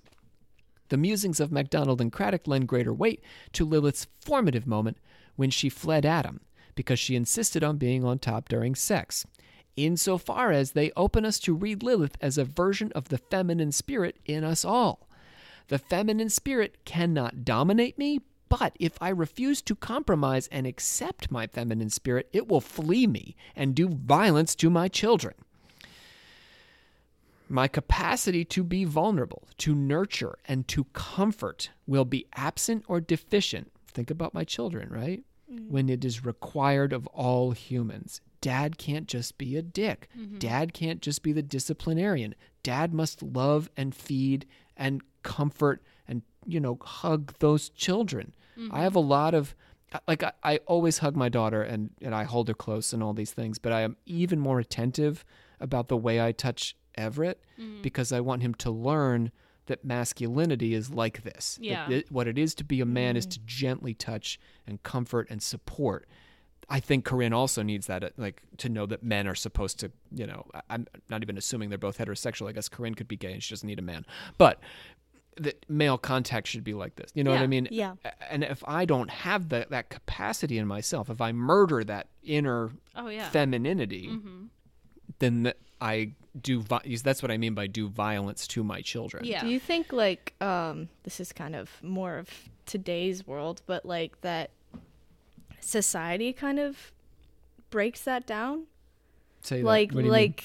In a way that society kind of pushes that men shouldn't be like that because Yes.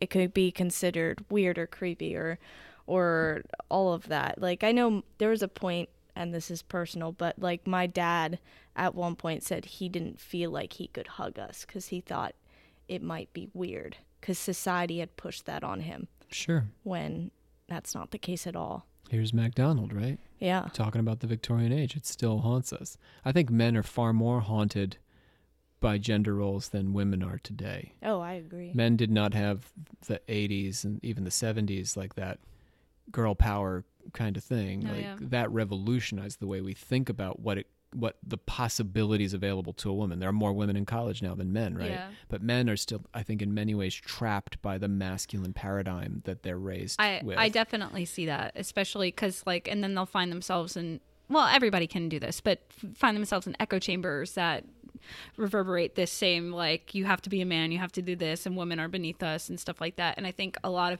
men nowadays also resent the fact that there hasn't been a go man movement.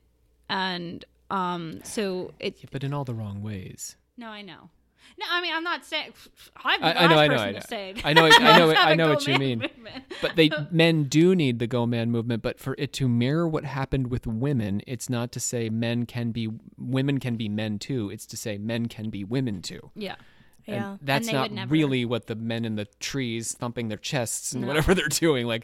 They're missing the point. They need to let Lilith get on top. Yeah. Lay down. And let her get on top. Mm-hmm. Oh my God. I love Lilith so much. This is so much cooler than I had imagined it would be. be. And it's taken forever, I'm sorry. In our union with Lilith is what I'm trying to say. We must be willing to take many positions to satisfy her, but also to satisfy ourselves. We need to have a satisfying relationship with that inner feminine. Okay. The gender roles are just stupid in general. I mean, obviously, that's not a hot take, but I just... I think they're functional, Savannah, because they show us the breadth of our humanity if we can, as I'm saying, encompass all of them. Okay. My male role and my female role. They become toxic when we say that the female role is not available to me because I'm a man. Yeah. Or the male role is not available to me because I'm a female. Yeah. No, I guess that's what I meant by saying they're stupid, is because it's everybody is different, and yet everybody can have these same things. I mean, because like I'm all into all that nerdy shit, and I can't tell you how many times I've been told that you're not allowed to play along because I'm a woman and stuff, and it's just like, it just sucks. Yeah. It does suck.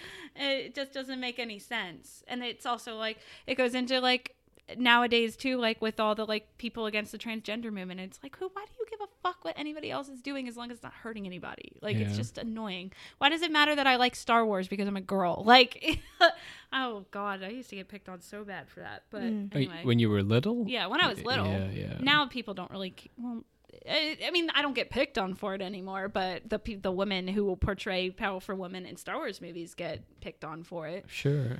So, sure. Yeah, it's not a problem that's gone away. That's for sure. No. It's a problem that's very much still with us. And I'm not. Let's do politics for a hot second. I don't think the left is doing any favors by just screaming that we need to just like make gender imaginary, right? Oh yeah. Because it's not imaginary. It's absolutely a product of, like, it's part of the world. It's part of the fabric of how we live. And I much prefer a universe where we embrace everyone's capacity to embody gender characteristics than a universe where we have to pick and choose and label ourselves and be this, that, or the other thing. I don't even want to say that everyone needs to be non-binary. I'm not sure precisely what that means. I think of myself as a very like gendery person. Like, I love not my masculine gender, but I love my feminine characteristics as much as my masculine characteristics. Yeah. No, I feel like it's important. I think that's because it's not that I don't believe that like gender shouldn't exist at all, because there obviously are differences, but it's like it's always a spectrum, and people look at it so binary that it's just like I'd almost rather be like, it just doesn't exist than to be like, I see, yes, I understand. to have to pick a side. I think we should just like embrace uniqueness in a whole, because nobody is the same. Nobody can be put in a box because we're all different at the end of the day. And it shouldn't be fixed either. I want to emphasize that too. Gender is a spectrum that we can travel and every day travel differently. Today may call on me to embrace more feminine aspect of myself. Maybe my children need me, like if my daughter's sick, right? That's a very different kind of gender today for me if I consider the feminine to be the nurturing and the caring, and that's fine. It's not a woman thing. No. It's the feminine aspect of me. So I think of myself as traveling the spectrum back and forth as I need to. Yeah. It's just being a human. Yeah. Which is where it is like, that's where it falls into the like, it doesn't exist in a sense. It is where I can see that argument coming from, is that it's just like, we're just humans. Like, there is no... but I do agree that there is like a feminine... There's differences. There are differences between men and women, but...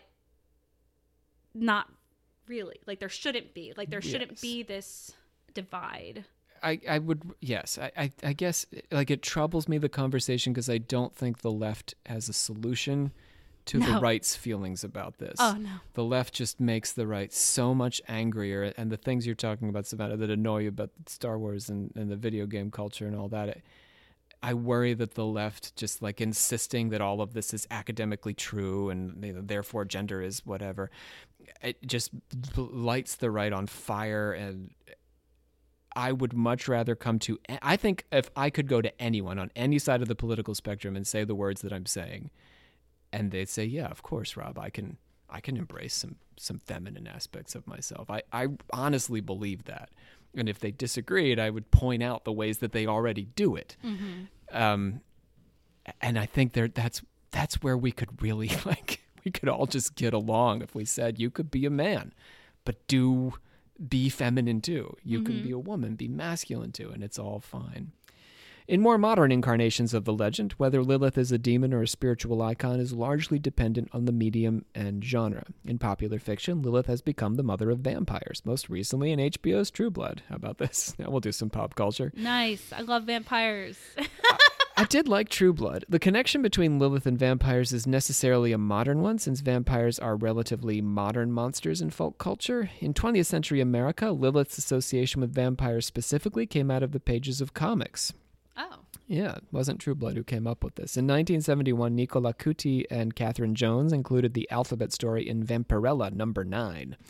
In the comic, the dark-haired beauty is cast out of Eden, where her vanity and arrogance keep keep her from loving her companion, Adam. Hey, Neil's still here. Her savage existence caused her to become a prowler of darkness, living off the blood of infants and small animals. When she saw that Eve had replaced her, she swore vengeance on all of mankind. It is she who is responsible for nightmares and for the abductions of innocents who stay in the street after sundown. Lilith, the first vampire. Yeah, I like that guy. Marvel told a similar story 3 years later in Vampire Tales number 4, devoted to Lilith, the first vampire. I'm sure that'll be made into a movie eventually. In Marvel's telling, Lilith's wrath, it won't be. In Marvel's telling, Lilith's wrath comes after the angels slaughter the children she had by Adam. Then in the early 2000s, Why would they do that? They're just mean. Fuck you, angels. Then in the early 2000s, True Blood offered their own version of Lilith in season 5 and 6, referring to her as the progenitor created before Adam and Eve as the first vampire. It's a little bit of an edit of the story. In the plot, Lilith has been destroyed but promises to resurrect since a small portion of her blood has been maintained through the generations, and the fact that she's been destroyed does not prevent her naked, blood-covered body from appearing fairly regularly in the series. There's a lot of nudity in True Blood. I feel like it's kind of weird that she's become a vampire, because I'll be honest, I didn't know about her being a vampire. Yeah, I mean, I just kind of knew about her being like this feminist icon who was like, fuck you, Adam. we're getting there now. That's next. Let's just talk about the vampire real quick. There's consistency between Lilith's role as a mother of child-killing demons and a mother of vampires. But popular culture by no means has the last word on who or what Lilith is. She has also become a significant figure in modern and postmodern occultism. A sigil to Lilith hangs in my office, which was a gift from a listener. It's currently on our desk right now. I brought it out just for this episode, suggesting another of her incarnations, as Savannah's saying, a feminist icon and goddess. Helena Blavatsky played a significant role in reframing the stories of Eden, especially in her secret doctrine. Writing after Darwin, Blavatsky accepted that Genesis was a myth, but claimed that it had been badly misinterpreted. In her account of the races of the humans, Blavatsky described a race of Liliths, or Dakini, more like Isaiah here, who were human in appearance but driven by instinct with no intellect.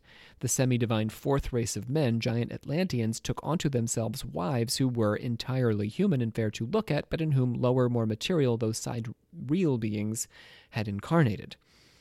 Blavatsky notes that these beings were credited with being able to walk on air, and that they were kind to mortals, but were entirely driven by instinct, having no intellect. Later, she elaborates that when the first races incarnated physically on Earth, some of them incarnated fully, others projected into the forms only a spark, while some of the shadows were left over from being filled and perfected. These mindless shadow races committed the first crossbreeding, so to speak, and bred monsters, and it is from the descendants of these that the Atlanteans chose their wives. So that pieces together Blavatsky's lore on the Liliths. The characterization slightly contradicts Blavatsky's earlier comments on the Lilith, who she describes as the mother of apes. The fact that tradition describes Lilith with long wavy hair suggests to Blavatsky that she was a hairy female animal. The Liliths were semi-human, pre-Adamite beings, and so when Lilith mated with Adam, they formed the speechless apes we see today. But the Eves were also animalistic in Blavatsky's formulation and were the mothers of half-animal creatures like satyrs as well as humans. For Blavatsky, so I guess they had hairy legs. For Blavatsky, there is a general Lilith or Dakini and a specific Lilith. The general Liliths were the wives of all Atlanteans, but the hairier variants produced the apes, and the hairier, but other variants like the Eves produced different creatures through their mating. So there's a couple different ways Blavatsky talks about Lilith. It took me a long time, by the way, to piece together Blavatsky's Lilith lore. What's distinct about Blavatsky's characterization of the Genesis story is that Lilith and Eve are blameless for their participation, and Lilith is by no means a demon, nor is she the mother of demons. She's the mother of monkeys. Apes, sorry. Gorillas, who can be scary. I'd much rather be the mother of demons. Gorillas can also be scary. But they're that is true, though. Oh, my God. Sorry. But they're generally pretty chill if you leave them alone. It is like spiders or snakes or anything else. If it is Adam or the Atlanteans who sin by mating with these pure animalistic beings. That having been said, Blavatsky does not deify Lilith, nor does she argue for any straightforward equality between Lilith and Adam, so we're not getting to our feminist goddess yet. Rather, she creates what might be perceived as a hierarchy between the male and female partners, with the female being a kind of pure physical creature and the male as a more spiritual entity. Again, Earth Mother, Father God. Outside of comic books and soapy supernatural television shows, religious meditations on Lilith have tended in Craddock's direction, insofar as Lilith's equality or superior to Adam became a preoccupation of 20th century writers. Her association as a goddess began with the founders of Wicca, Gerald Gardner and Doreen Valiente. Gardner said that a coven priestess might be called Lilith, and that Lilith was the name for the goddess personified. In her poem, The Witch's Chant, Valiente equated Lilith with Diana and called her the Queen of Witchdom. Give us some poetry, Neil. Darksome night and shining moon, hell's dark mistress, heaven's queen, hearken to the witch's rune. Diana, Lilith, Melusine, Queen of witchdom and of night, work my will by magic right. Earth and water, air and fire, conjured by the witch's blade, move you unto my desire. Aid ye as the charm is made. Queen of witchdom and of night, work my will by magic right. Yeah, that's good. I felt that. Yeah. Lilith's... Should read at a poetry slam, Neil. There you go, yeah. Just credit Doreen Valiente. Lilith's revival can also be credited to the Jewish feminist scholar Judith Plaskow. In 1972, at the Grailville Conference on Women Exploring Theology, Plaskow spent a week with a small group of women working on the intersections of feminist consciousness raising and theology, and then sat down and wrote her own version of the alphabet tale. Plaskow said that Lilith had reason to be aggrieved because Adam was not content to be her equal and set about ordering her around. Lilith wouldn't have it and flew away. When Eve arrived, she was more content with her relationship with Adam, but she was disturbed by the excluding closeness of Adam's relationship with God. For his part, God began to wonder if banishing Lilith from the garden and replacing her with Eve hadn't given Adam too much power. Lilith attempted to get back into the garden, but Adam worked to keep her out, enlisting Eve's help by telling her stories about Lilith being an awful demon. Lilith breached the main gate, fought Adam, lost, and slinked away. But this piqued Eve's curiosity. Eve climbed the branch of an apple tree over the wall of the garden and went to meet Lilith. The two became fast friends, and eventually Eve brought Lilith back into the garden. So you see there's like a sister love going on here. Plaskow's story became an instant and widespread success with feminists who had a variety of interpretations for her new myth. Lilith very clearly was not a demon in her telling, but had only been labeled a demon as a product of male projection. She was only a monster because she wouldn't subjugate herself to a man. Reflecting on her story 20 years later, Plaskow argued that Lilith herself was created in much the same way that Plaskow refashioned her. She was a product of Midrash, a tradition among Jewish thinkers wherein they came up with stories to make sense of gaps or contradictions in the canonical text. The conflicting accounts of the creation of woman gave birth to Lilith.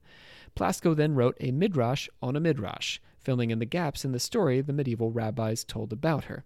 After all, remember when we were talking about the legend and the angel says, a million years ago, I'm going to drown you, and she says, well, I will haunt babies.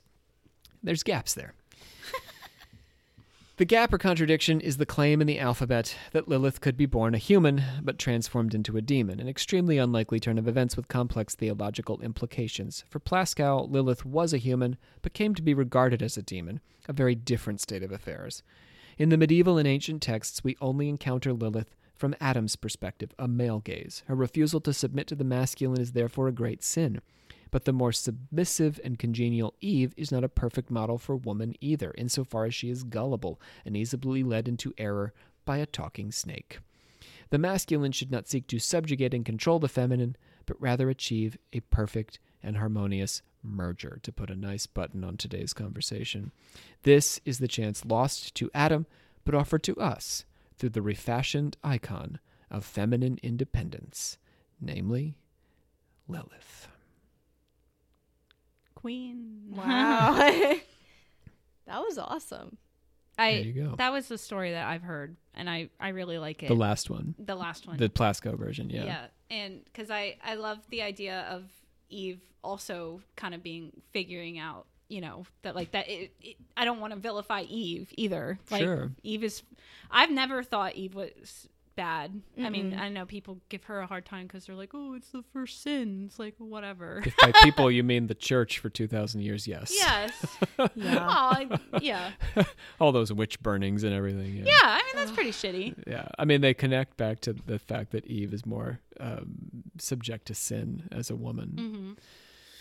Yeah, I feel like there's, as a woman, a lot of shit gets projected on you a lot. So, like, hearing that, I felt something in my soul. Yeah, it's hard Pretty to cool. miss in the originary legend, Lilith taking, the reins for herself. And then being an agent.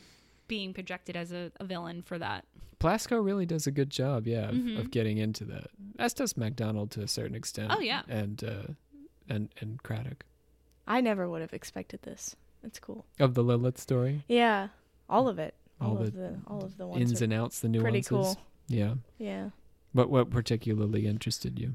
I liked the like not closing off the feminine side. That was pretty cool. I didn't expect that from this, but I think it's really interesting. And also how Lilith is not portrayed as like a villain, but as a human and somebody who makes mistakes. I mean, it's almost been a theme of this series. If I go all the way back to my episode with Riley Friends, when we started this series on Adam and Eve, which also does seem like eons ago, just the beginning of this episode seems like. It does. Yeah. But one of the things I said to Riley during that conversation is, well, Christianity is patriarchal after all. That's so inherent in the Genesis story. I mean, it just keeps popping up again and again. Father, Son, Holy Spirit. I mean, there's a patriarchal quality to Christianity. Where's the mother? Where's the mother goddess? Catholics try to shoehorn in Mary, but she's not in the Trinity. That's what's missing in Western history and in Western culture is the goddess, where the goddess does play such a significant role in Hinduism, for example, or a variety of religions outside of the Western canon. It's the Western religions, it's the Abrahamic religions that focus almost exclusively on the male, the Mohammedan Islam or even Judaism. There's a loss of the centrality of the feminine divine that needs to be recovered. Perhaps, Savannah, when we're talking about today, we're still seeing the fruits of this. All 2,000 years later. It's interesting though. I've heard some people talk about how the Holy Spirit is the feminine side. You can go there, but we don't ever gender it. No, Yeah. we don't, but I think that's pretty cool. Not quite the same as when the Hindus call out to the mother goddess, Way cooler. Kali, or yeah. That's Right. just something I've heard and thought was interesting. Yeah.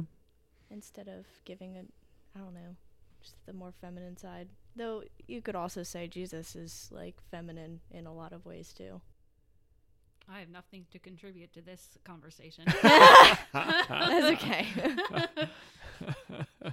You gotta work, is all I'm saying. Oh, for sure. The breasts, sure. the It's vagina, the whole business is missing there. Yeah. Whether we're talking Holy Spirit or Jesus, you're missing the equipment of the female. Missing a lot, yeah. And then there's the whole back and forth on the material world and the spirit world, and which we see more in the conversation about Lilith, I think, than anywhere else. But if we identify the feminine more with the earth, and we identify the masculine with spirit, the womb and the engendering organ, penis.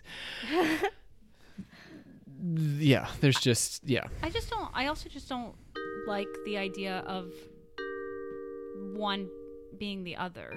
Like the women is the grounding, and then the men is the spiritual. Like there needs to be a combination of both. I don't like. All these people would agree with you. Yeah. Yeah. Yeah, MacDonald and Craddock, they're all saying you can't be one or the other. You need to be both womb and Because that's being a penis. human. Yeah. Yeah. I don't know. I agree with that. I hereby adjourn and declare closed this meeting of the Secret Order of Alchemical Actors until such a time as we get together and do it again. Our sources today included the Jewish Women's Archive and Judith Plasko's The Coming of Lilith, essays on feminism, Judaism, and sexual ethics. Wojciech Kosier's A Tale of Two Sisters, the image of Eve in early rabbinic literature and its influence on the portrayal of Lilith in the alphabet of Ben Sirah, and Jeffrey Dennis and Avi S. Dennis's Vampires and Witches and Commandos, oy vey, comic book appropriations of Lilith. And so ends our series on the Garden of Eden, friends. Savannah's laughing because we are all worn out. It is 8 o'clock at night, and we are in the middle of the busiest season of the year for all of us.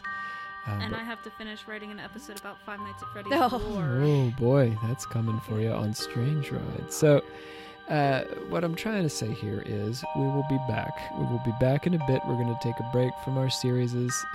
Episodes will still be coming to you. We're going to do some interviews. We're going to do some a panel discussion on pop culture that Savannah will be involved in. And then we will be returning with our series on ancient cults, ancient mystery cults.